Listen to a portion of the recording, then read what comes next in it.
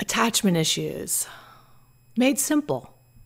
I love John Maxwell. Do you know who he is? He started as a preacher, but he speaks like he's a leadership expert. He's written 1 million books, right?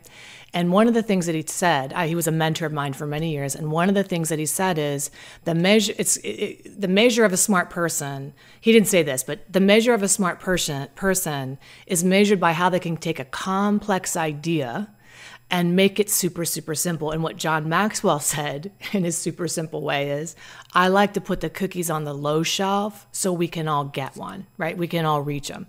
And what he said to me was, your ability to take information and assimilate it and explain it like on a fifth grade level is what ensures that everybody can understand it. But why is that so important? Because change is the result of all true learning. Like Leo Buscaglia said, change is the result of all true learning, but true learning can't take place if you don't freaking understand something.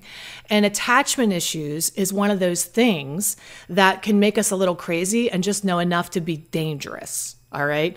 Like disorganized, ambivalent, anxious, ambivalent, disorganized, detached. It's like, or secure, insecure. And we know enough and we think, oh my God, what is this? So I want to take this idea and share it with you in a way that you're going to be able to resonate, identify your attachment issues, identify the attachment issues of other people, and grow compassion for a deeper understanding of how that happened and where it came from. Isn't that a cool thing to do together today?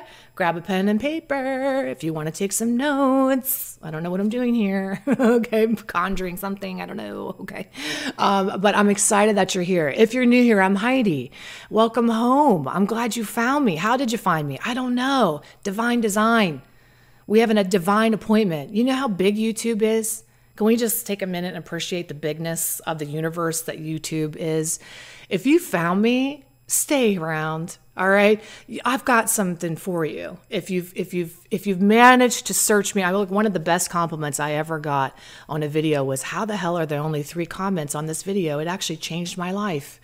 And I'm like, that's what I long to do. But in order to get you to see the videos and click on them, what helps? Like the magic formula is, if you do find something you like in this video today, you like it and you subscribe and you like it and comment, because that helps us help more people. All right.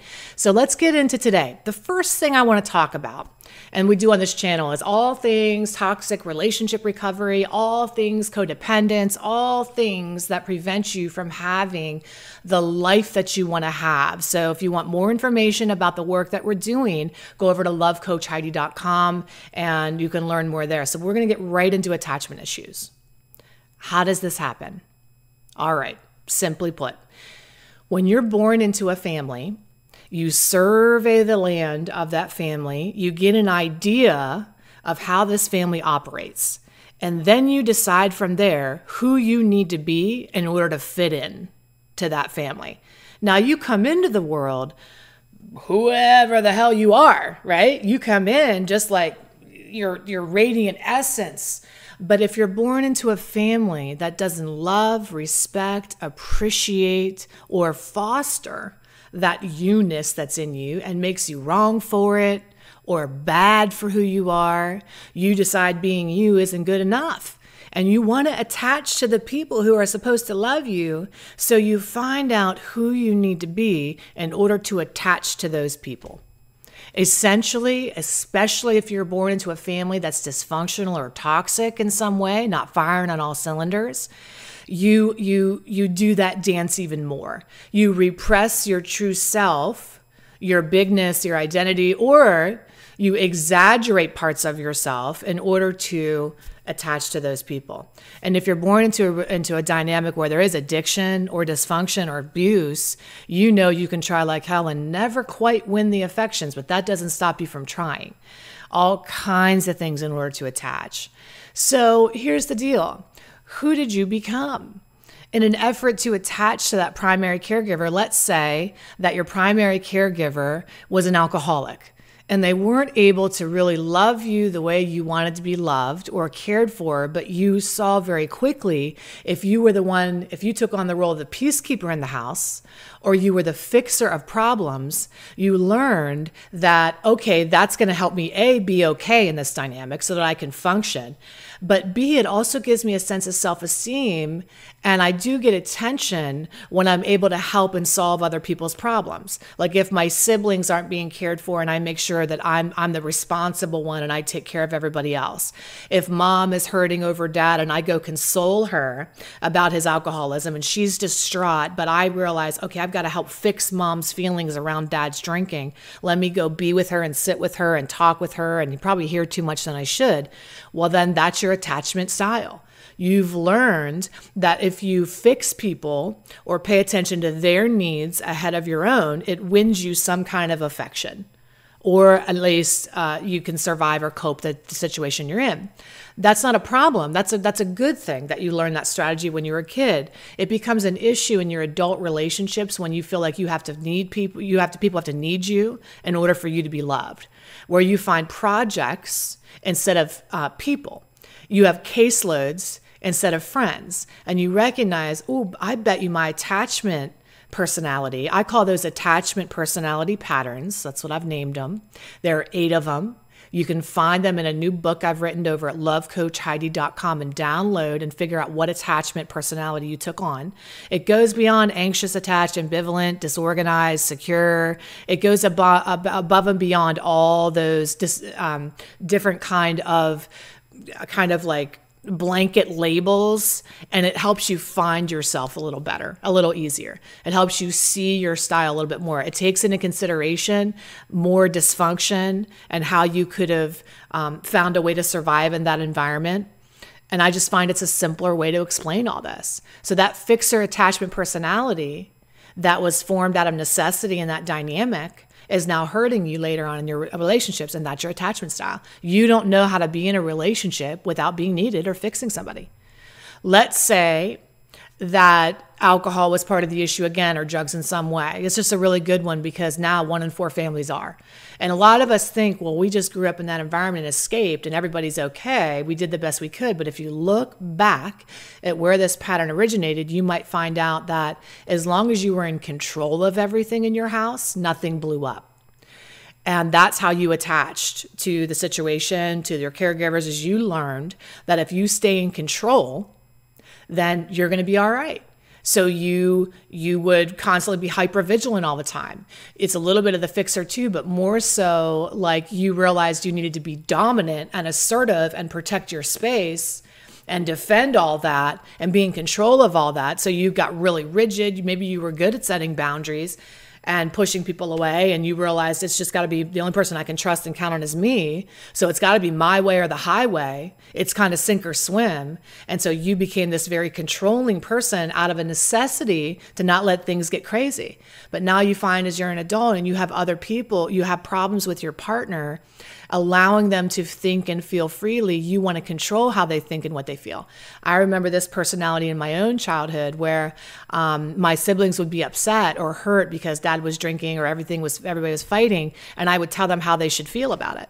Well, you shouldn't feel that way because this is what's really going on, and you should stop, controlling other people's behavior. You shouldn't behave that way. You shouldn't be, lots of shoulding goes on in that kind of controlling behavior, but you needed to do that so nothing got too out of control, right? So in your adult life, it's hurting you. Others of you learned that in order to attach, you needed to be successful. You needed to look like you had it all together. Maybe your family was a big visual family that cared what the Joneses thought, what are the neighbors going to think? And they were constantly worried about how things looked from the outside. And you guys were all expected to put on this veneer and pretend that everything was fine in your household, when in reality, it was falling apart, but nobody talked about it. We just swept things under the rug and we just went on about our business. You developed an attachment style of a pretender, where you might be falling apart, but boy, you're going to look good and nobody's going to know, because that's how you're going to show up to the world. And if you called anybody out in your family, they detached from you. It's like when you grow up in an environment like this, when you don't go against, follow the rules, we call those dysfunctional family rules, like don't talk about your problems, suck it up, pretend you're okay, put on a happy face, put your lipstick on, look good before you go out the door. We're falling apart, going bankruptcy, but don't let anybody know. Put those Gucci's on and get out of here, right? That we can't afford. You learn that if you break that rule, they took their love away. So now in your relationships, you don't know how to be authentic. There's an air of like a fakeness about you, even though you long for authenticity. You don't, you can't understand why. You just can't really connect with people the way you want. It's because the family that you grew up in didn't value authenticity. They valued you to put on a show and perform and pretend everything was fine. Okay, another attachment style and how you learn to attach is maybe you learned that in order for you to be loved, you had to be perfect. You weren't allowed to make any mistakes in your family. It was frowned upon. You had to get the best grades. You had to be the best at everything all the time. You had to make sure that everything was in line. There was no room for error in your family. So in order to attach, you needed to be perfect. Everything needed to be genuinely like right all the time.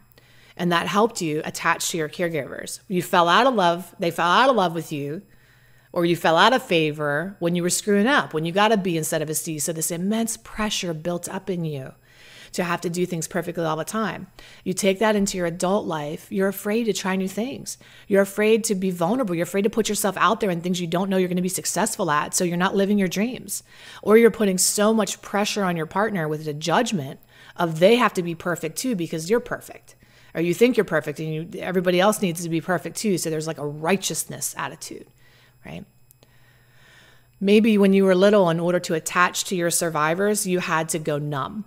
This is one for me that I dealt with. I had a lot of physical abuse and verbal abuse in my childhood. I was hurt very badly. And one of the things that was turning off to my caregiver was my sensitivity. And when I would cry or have this, I'm wildly sensitive, born wildly sensitive. But whenever I would show emotion or cry or have a feeling or a thought, that was shut down. You're not allowed to feel that way. Why do you feel that way? I'll give you something to cry about. Right? Kind of mentality. I didn't hurt you. It's gaslighting. And I learned to go numb from my own feelings and withhold them from people. So when people that helped me survive in my childhood, I was not allowed to feel when I was a little kid. But I became an adult and I didn't know how to feel in my feelings. I didn't know how to tell somebody you hurt my feelings. My attachment style was to withhold. It was to keep people at an arm's distance, to make sure that people come close, but just not too close, right? Just not too close. Maybe in your family, you learned that the only way anybody was going to ever pay attention to you is if you were sick. So you got sick and you found a way to be hurt so that your family would finally realize you were in the room. And you became this person who actually became a victim in your adult life, where you always have problems and you don't know how to connect with people unless you're having a problem, and you have rescue fantasies of people coming in and saving you. But nobody ever comes, right? And you never feel really heard or understood. Or you always feel like people think you're making it up and you really are hurting. And you really are. But this is a pattern you've been running for such a long time that you don't know when it's psychological, emotional hurting, or physical hurting. You don't know. Now look, we can see where this stuff comes from. I mean, I can see it, right? It's taken me a lifetime to come up with these patterns. This is my life's work, is identifying these patterns. But we can't stop there. You can download the book at lovecoachheidi.com and you can download your pattern and identify the attachments personality pattern attachment personality pattern that you've been showing up as. But that you can't stop there.